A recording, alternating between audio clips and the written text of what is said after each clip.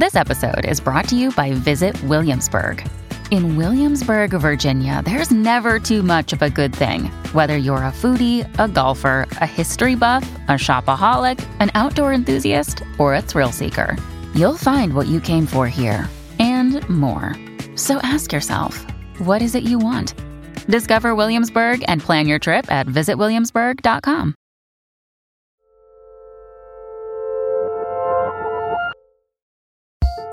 Hello and welcome to Working Overtime. I'm your host, Isaac Butler. And I'm your other host, Karen Hahn. And would you believe it? I'm your third host, June Thomas. Woo! We've gotten all three of us together this time to introduce Working Overtime, which is a new show from us here at Working. It's a little extra tidbit every other week where we'll be talking about how to be more creative, how to be more productive, or maybe how to just be. This week, we wanted to share with you and discuss a special voicemail left from one of our previous guests and a friend of the program, the great Alison Bechdel. Let's take a listen. My creative advice is very boring and obvious, and it's something I very rarely manage to actually achieve. But when I do, it's always extremely productive, which is get off the freaking internet. I have an app that will lock me out of my browsers and my email and any social media sites so that instead of my attention skittering around like a handful of marbles on a tile floor, I have no choice but to enter a state of deep, contemplative calm and focus.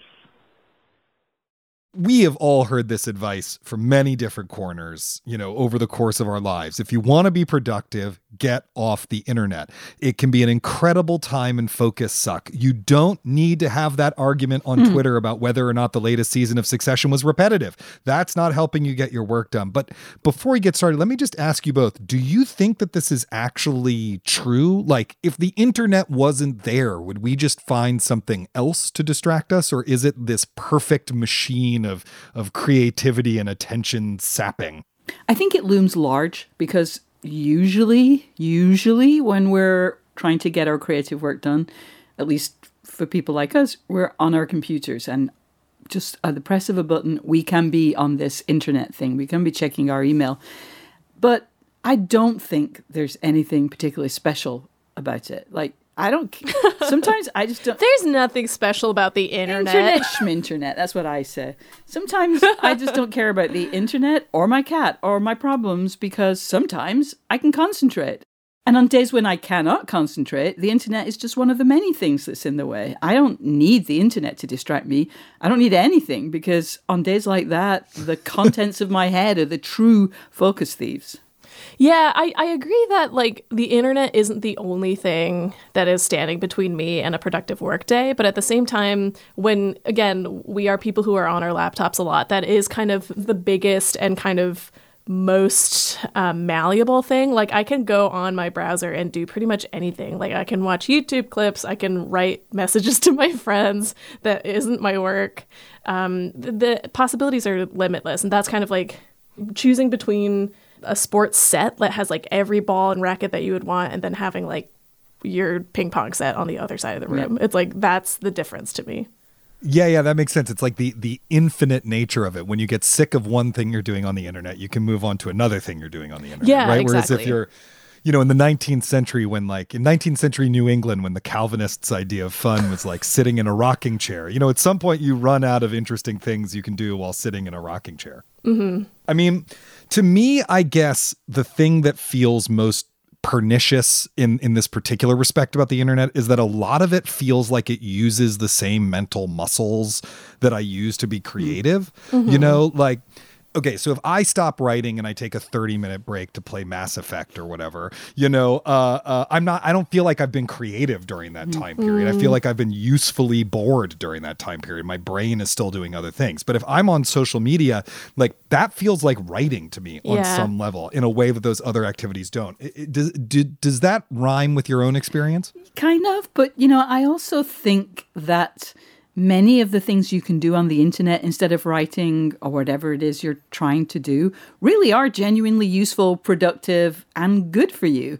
So, if you're not getting anywhere with a chapter or a report or a paper or whatever it is you're trying to focus on, but you can, research another section or find a place to eat this weekend or find a solution to a problem that a relative is experiencing, well, if those are things that you're going to have to do anyway, if they're effectively sort of open loops in your brain, maybe it's good to cross them off the old to-do list. Like, I think maybe sometimes we fetishize concentration and we demonize distraction. And, what does it matter?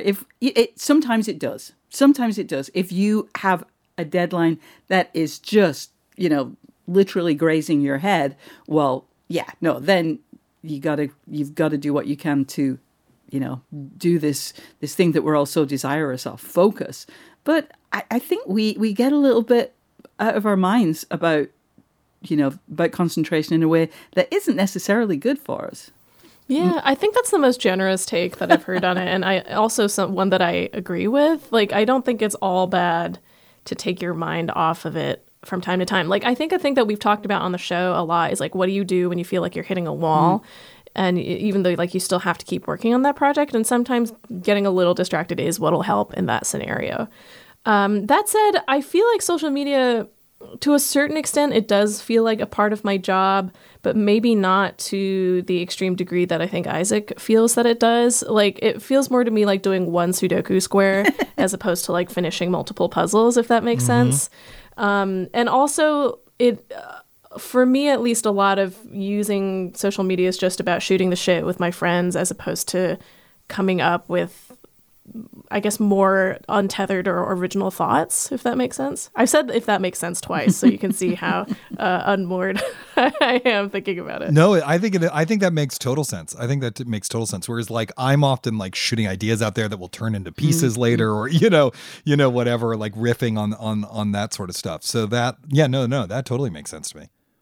And maybe it's also sort of because of the places that I've worked where a lot of editors that I've worked with have been like, don't tweet it out, just write it. Where if it's something that I think is a piece, then I probably won't tweet it out. Yeah. If it's just a joke, then who cares, Right. I was going to say, Isaac, I do think you have a slightly different way of using Twitter than I do. I also know you're in a different stage of your book. Right now, you are in that stage of like getting the word out and doing whatever you can to build recognition and so on. And annoying all of my followers by Exactly. retweeting any little teeny bit of praise I receive. Exactly. Go for it. No. You gotta. But I do think that I have stopped using Twitter that way. Not about the promotion, because we all have to do that, and none of us are exempted. And if you are, then what the heck are you doing even on social media? You're just wasting your time. Yeah. But it's lost. I just don't tweet ideas anymore. I very rare, I use it in a very dull way compared to how I have at different times. And I don't know if it's just because of, cycles of life or, work things that are going on, or if I've just kind of lost interest. I don't know, but I do think that you are much more sort of, throwing out fishes to see if they will be caught. That's a really bizarre image, but hopefully y'all get a sense of what I'm talking about. Right. I mean, that's interesting because, June, you're not using it that much. Karen, you're more joking around with your friends. Me, I'm more generating ideas. I wonder if this, or if any of our, somewhat different attitudes about the internet are generational, right? Because look, I ran a BBS in high school, but the first time I used a web browser was What the is day a BBS? Oh my God. Excuse me while I age like Sean Connery during the credit sequence of Zardoz while you ask that question, then turn into a skeleton. BBS, a bulletin board system, was like a message board that you host on your computer, and people literally call your phone number on their modem to access that message board. Yeah. What? Yeah. And then it reads out the messages to you? No. You call using your modem on your computer. And so you're interfacing with like a message board system, but it's actually hosted on someone's computer that you access via modem. Wow. Yeah. Okay. Yeah. Anyway. Daddy, were the dinosaurs very big? They were, yeah. But no, but just like my June and I are the young ones here. So. Yeah, exactly. My you need to explain this to us. first day of like the day I moved into my dorm freshman year is the day I used the actual internet for the first time and like learned how to use Netscape Navigator and all that stuff. And in fact, it was my first week of school that I logged on to a relatively new website called slate.com because someone had told me about today's papers. And obviously, Karen, you're, I guess, what they call a digital native or whatever. And June, I think you were using stone tablets or something. Right, when you were. Cuneiform is my native tongue, yes. So I'm just wondering, though, like, are we being stereotypical of our generations? Or, is there anything to, like, the age at which you were when you first got sucked into the internet determines to some extent your relationship to it? I am a person who rejects all ideas about generations. I think they're hogwash. And yeah, it's true. I was in my 30s, I think, when I first used the internet, even though I was actually a relatively early adopter. I'm just old. But it just does not bother me. I just don't see it as a particular kind of distraction. However, for all of my, I don't know what you're talking about, the internet is our friend. No, it doesn't distract me. When I have work and when I'm trying to do, as we say, my own work, I use my own, my personal computer, my laptop, and I have not put Slack on that machine because to me, Slack is what absolutely, it's a beautifully packaged distraction device. So I'm being all like, I don't know what you guys are talking about. I've got willpower. No, it's just that these particular things don't really suck my attention. Whereas Slack, oh my God, that thing, I cannot not look. And that's the thing that just gives me an attention span of about 5 seconds. So, for all of my, I just don't know what you're talking about. It's bullshit. Yeah, anything that gives you a notification that you've missed something is the worst. Because as soon as I see the little red dot pop up on my Slack icon, I want to go click it. Yeah. It's the worst. Yeah, I do actually think in a weird way, turning off as many of your notifications as possible is a more successful lack of, distraction avoidance strategy than getting off the internet, That's just like, don't let your phone tell you anyone has sent you a message about anything, and that can be a lot better. Or if you, like me, I love to feel like, the Slate podcast network will fall apart if somebody's trying to get to me and I'm not paying attention. Just like knowing that if it was really serious, they could DM me and that I will hear, then I'm fine with that. That actually calms me down and causes me not to be distracted. So I just think maybe it's a question of knowing what it is that sets you off or pulls you out is the thing that matters. And like for me, I don't have to be looking at it, but if I just know that I would get a ping and I would hear a noise, then I would, go and do whatever little mice do when they hear that bell. But otherwise, I would be like all over it. Yeah. I wonder though, I feel even though we all encountered the internet at different stages in our life, I feel like the primary use for it has always been to communicate with other people, even if we are using like Twitter in different ways.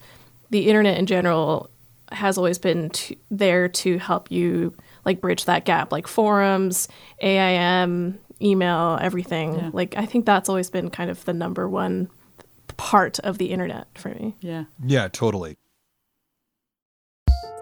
Okay, we're going to take a quick break, but we'll be right back with more Working Overtime.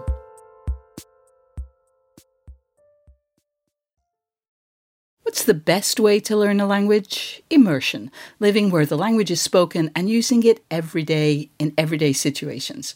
But if that's not on the cards this year, you can still learn a language the second best way, and that's with Babbel. I've used apps in the past to learn new languages, but when I came across Babbel, I wondered if it could help me refresh my knowledge of a language I once spoke well, but was now a little bit or quite a lot rusty. I have to say, I was impressed. The advanced lessons were really useful, tips and idioms that can help with in-depth conversations on topics that I can actually imagine chatting about. Babbel's quick 10-minute lessons are handcrafted by over 200 language experts to help you start speaking a new language in as little as 3 weeks. Babbel is designed by real people for real conversations, and the tips and tools are approachable, accessible, rooted in real-life situations, and delivered with conversation-based teaching so you're ready to practice what you've learned in the real world. What's more, all of Babbel's 14 award-winning language courses are backed by their 20-day money-back guarantee. Here's a special limited-time deal for working listeners. Right now, get up to 60% off your Babbel subscription, but only for working listeners, at babbel.com/working. Get up to 60% off at babbel.com/working, spelled BABBEL.com/working. Rules and restrictions may apply. This episode is brought to you by Shopify. Forget the frustration of picking commerce platforms when you switch your business to Shopify, the global commerce platform that supercharges your selling wherever you sell. With Shopify, you'll harness the same intuitive features, trusted apps, and powerful analytics used by the world's leading brands. Sign up today for your $1 per month trial period at shopify.com/tech, all lowercase. That's shopify.com/tech. Hey, working listeners, do you have any creative advice you'd like to share with us? Or maybe you have a problem or a hurdle with your creative work that you'd like us to help you solve. Either way, give us a call and leave a message at 304-933-WORK. That's 304-933-9675. Or send us an email at working@slate.com. All right. Back to the show. So if you do want to get off the internet, though, if you're going through those periods, because we should say, what one way to tell whether you need to get off the internet or not is if you are actually having trouble completing your work. If you're someone who regularly makes your deadlines and you're distracted on the internet or not, then it's actually not a problem, right? It's just a thing that's part of your... I mean, you might want to spend that time reading books or watching movies or whatever, but I'm just saying, it's not actually impacting your work if you're able to get your work done. But sometimes we all go through phases where we gotta avoid the internet. We got to turn it off. We got to get to work. What do you all do? June, you have an app for like everything work and productivity related. So is there an app for that? Is there an app that you use to get off the freaking internet? Again, I think this might be the only thing that I don't have an app for. I think turning off the internet or Wi-Fi would just make me hate myself. Look at it or don't. And again, for all of that, I still can't look at Slack. So I don't have an app for it. Weird, huh? Yeah, so you're not like a freedom person? No, I've never tried freedom. I don't want any freedom. I don't know. And it's like, there was a really interesting piece in the New Yorker back in December by a writer called Julian Lucas. And it was about all the various distraction-free writing options that are available on that are available these days, apps and even devices that you can spend money on. And I enjoyed reading it. I had tried some of them. Some of them I'd wanted to try.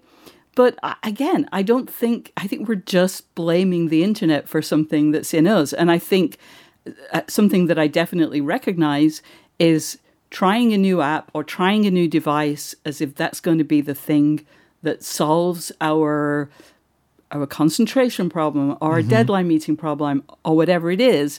Really, we're just trying novelty. We're just saying, maybe this will work. Just to kind of, that's another form of distraction, I think. But, hey. Interesting. At the same time, if you find something that works for you, hey, I'm proud of you. I'm envious of you, but this just isn't my thing.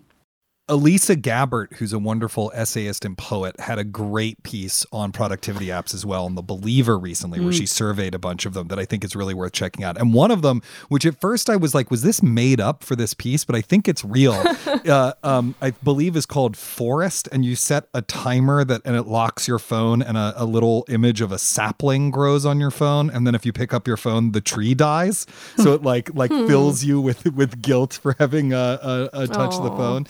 I briefly used one that was called Self-Control, which is really basic. You just list the things that you want it to block, Twitter and Facebook, whatever. I'm not on Facebook anymore, but Twitter and Facebook, whatever. And then you set a timer, and you actually have to hard reset your computer to get it to turn itself off. Like you can't. And so one time I was having a conversation with someone about productivity apps and they were like, oh, I use Freedom. And I was like, oh, really? I use this app. It's called Self-Control. And she thought I was insulting her. Oh, no. She was like, you asshole. I was like, no. The app is actually called Self-Control. It's real. I wasn't saying I have self-control. I don't. It's called Self-Control. And she just would not believe me. But also, though, don't you think that the creators of Self-Control were setting people up for that kind of misunderstanding by giving it that name? Maybe there's a certain perversity to it, yes. Yeah. Hey, have you ever tried this app? It's called Self-Control. Or maybe even, have you ever tried self-control? Said in a very superior way. The tone does all the work there. Yeah, exactly. Really what about you, Karen? Have you tried Self-Control? No, I haven't tried the app. Only sheer willpower. The only app that I've ever used. Is that an app called Sheer Willpower that I don't know about? I wish. The only app that I ever used, I think it was when I was in college, but it basically would open up this browser window for you to use. And the idea was that there's like no tabs at the top or anything like that. It's just a clean page that you write on. It does like little typewriter noises for when you type. And you can you have the option of I think it was either putting on music or like nature sounds while you're writing. So trying to make you focus. It didn't work super well for me, I think, or I didn't feel any differently about it than I would any word processor. So I guess you could say it's a failure in that regard. I also am the kind of person where if I turn off my Wi-Fi, I just start getting anxious a little bit. Not because I'm like, I have to check my Twitter or anything, but just because I'm like, what if I need to go look something up that I don't know right now? Like, I won't have access to it. Do I turn my internet on then? Is that okay? What if I end up blah, blah, blah? It just spirals out from there for me. Yeah. What about you, Isaac? I'm very curious what your distractions are. What are you prone to? I do think that the research thing when you're writing nonfiction is real, that you might come across something that you need the answer to and you can't get it. And that is where the abbreviation TK, for things you're going to insert later is very, very useful, right? And and so my Wi-Fi free drafts are just littered with TKs. And then you spend an hour with it going through and filling them all in, right? It's not the end of the universe. So I've actually done a pretty good job of staying on task. I don't usually blow deadlines. I try to get extensions in advance. That's usually my thing, is don't blow. It's the opposite of the it's better to ask forgiveness than permission. You don't actually want to do that with deadlines, right? So I try to do it in advance. So just to give an example, I wrote this piece about Gollum for Polygon. And the original deadline we had set, there was just no way I was going to make it because of all the work, the pre-production work that needed to be done on the book and my teaching schedule. And I just wrote them. I was like, I need more time. I'm not going to be able to start writing this for like 3 more weeks. And they're like, okay, we'll do it in a month. And we just worked it out, All of that said, when I started work on the method, so this was like 2 years ago, I was going through a period where it was very difficult for me to get off the internet and get my work done. I did a couple of things. I quit Facebook. That really helped. I quit Facebook, not actually for that reason, but because it's, destroying democracy. But, I quit Facebook, which helped, and did some other stuff. But eventually I realized that the thing that I was having trouble with was getting started on each chapter. Was that hump of getting started was the thing that the internet was really helping me put off. So for the first part of my book, until I got the momentum going, really, for the first part of my book, the first 8 chapters, what I did was this. I would spend a month on each chapter, and I would research what I needed for that specific chapter, because I already had overarching stuff that I knew, but I would research what I needed for that specific chapter.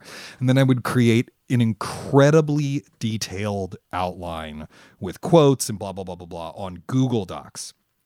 And then I would open that Google Doc on my iPad, right? which only has Wi-Fi, because you can work on it offline, and turn off the Wi-Fi. And I would go to a cafe with a pad of paper and a pen, and I would handwrite the chapter. And that was the only way I was able to get that done. And then at the end of the month, the last day or 2 of the month was spent typing it up. right? And so that really worked. That was a really clever way to for me anyway, to like trick myself into not being on the internet. Because the thing I needed was all of that information, right? But if I'd already worked out all of that information, then I could just bring that information with me and just write by hand. Which was also interesting because actually stylistically, I'm a different writer when I write by hand than when I type. And so I do think, you know, some of the voice of the book comes out of its sort of hybridness of having been started by hand and then finished typed. That's so interesting. So like that was actually like a really cool experience. And then by the time I was going on part 2, in part because the characters are more connected and the story is more condensed. Once we get to that point, there's a bunch of time jumps in part 1 that there aren't in part 2. I was like, oh, I actually need to research this whole thing and then write it all in one go. But I already have momentum going. And so I just didn't need that process anymore. But I think what this speaks to for me is, you know, you got to sometimes find the way to trick yourself into doing the project, whatever it is, whether it's like, all right, I'm handwriting it, or all right, I'm going to write it in a park on a bench, or, you know, I'm gonna go to the library and write it in, like, whatever it is that you need to do to disrupt the routine that's not working, I think can be very useful. Yeah, I absolutely do that. So as much as I would love to be like, oh, I just don't know what y'all are talking about, I just get on with it.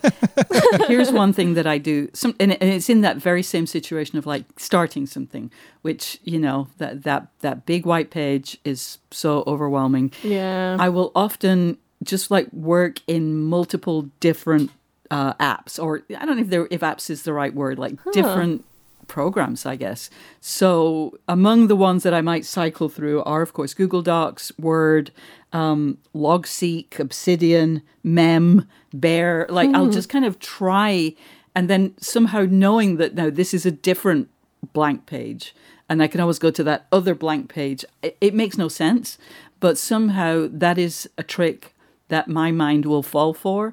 And historically, that has been weirdly productive. And I could not tell you why. It makes no sense. But hey, you know, if it works, I'll just keep doing it until I have to find another trick that my mind falls for. What about you, Karen? I don't know. Listening to what you were saying, I was like, that's so wild. And I feel like I'm so tied to like one word processor at a time. And now I'm curious if it'll help if I jumped around, but who knows. I also used to be a fan of handwriting stuff, but I feel like since getting out of like end of high school was around when, for me, like handwriting started to get phased out. Like everything after that you turned in as like a printed out paper or a Google document. And so my hands writing stamina has dropped considerably since then. My hand will cramp up a lot faster. So I love to write. Totally. And I love paper. You know, we've talked about this before, but my problem with handwriting stuff like this is that I tend to lose you know, just that one paragraph that really finally cracked it. And then I'll be spending hours and hours looking for that paragraph, which drives me crazy. And even though you will not be surprised to hear that using, you know, 6 different word processing programs, that can also happen, it's just so much easier. Like you can do a universal search and there it shows up. Whereas, you know, the lack of searchability of paper, it's a problem with the app, man. I use this app. It's called Pen and Paper. We're throwing out $1 million ideas all left, right, and center here. Yeah, absolutely. Well, before we give up any more multi-million-dollar ideas, perhaps we should just say that's the time we have for this week. If you enjoy this show, or even if you don't forget to subscribe wherever you get your podcasts. And if you have ideas for things you would like to hear on working overtime, or things we could do better, or questions you want to address, we would love to hear from you. You can send us an email at working@slate.com or give us a ring at 304-933 WORK. That's 304-933-WORK. And if you'd like to support what we do, please sign up for Slate Plus at slate.com/workingplus. You'll get bonus content, including exclusive episodes of Slow Burn and Big Mood, Little Mood. And you'll be supporting what we do right here on Working. It's only $1 for the first month. Special thanks this week to production whiz Kevin Bendis and to our series producer Cameron Drews. We'll be back on Sunday with a brand new episode of Working, and in 2 weeks we'll have another Working Overtime. Until then, get back to work.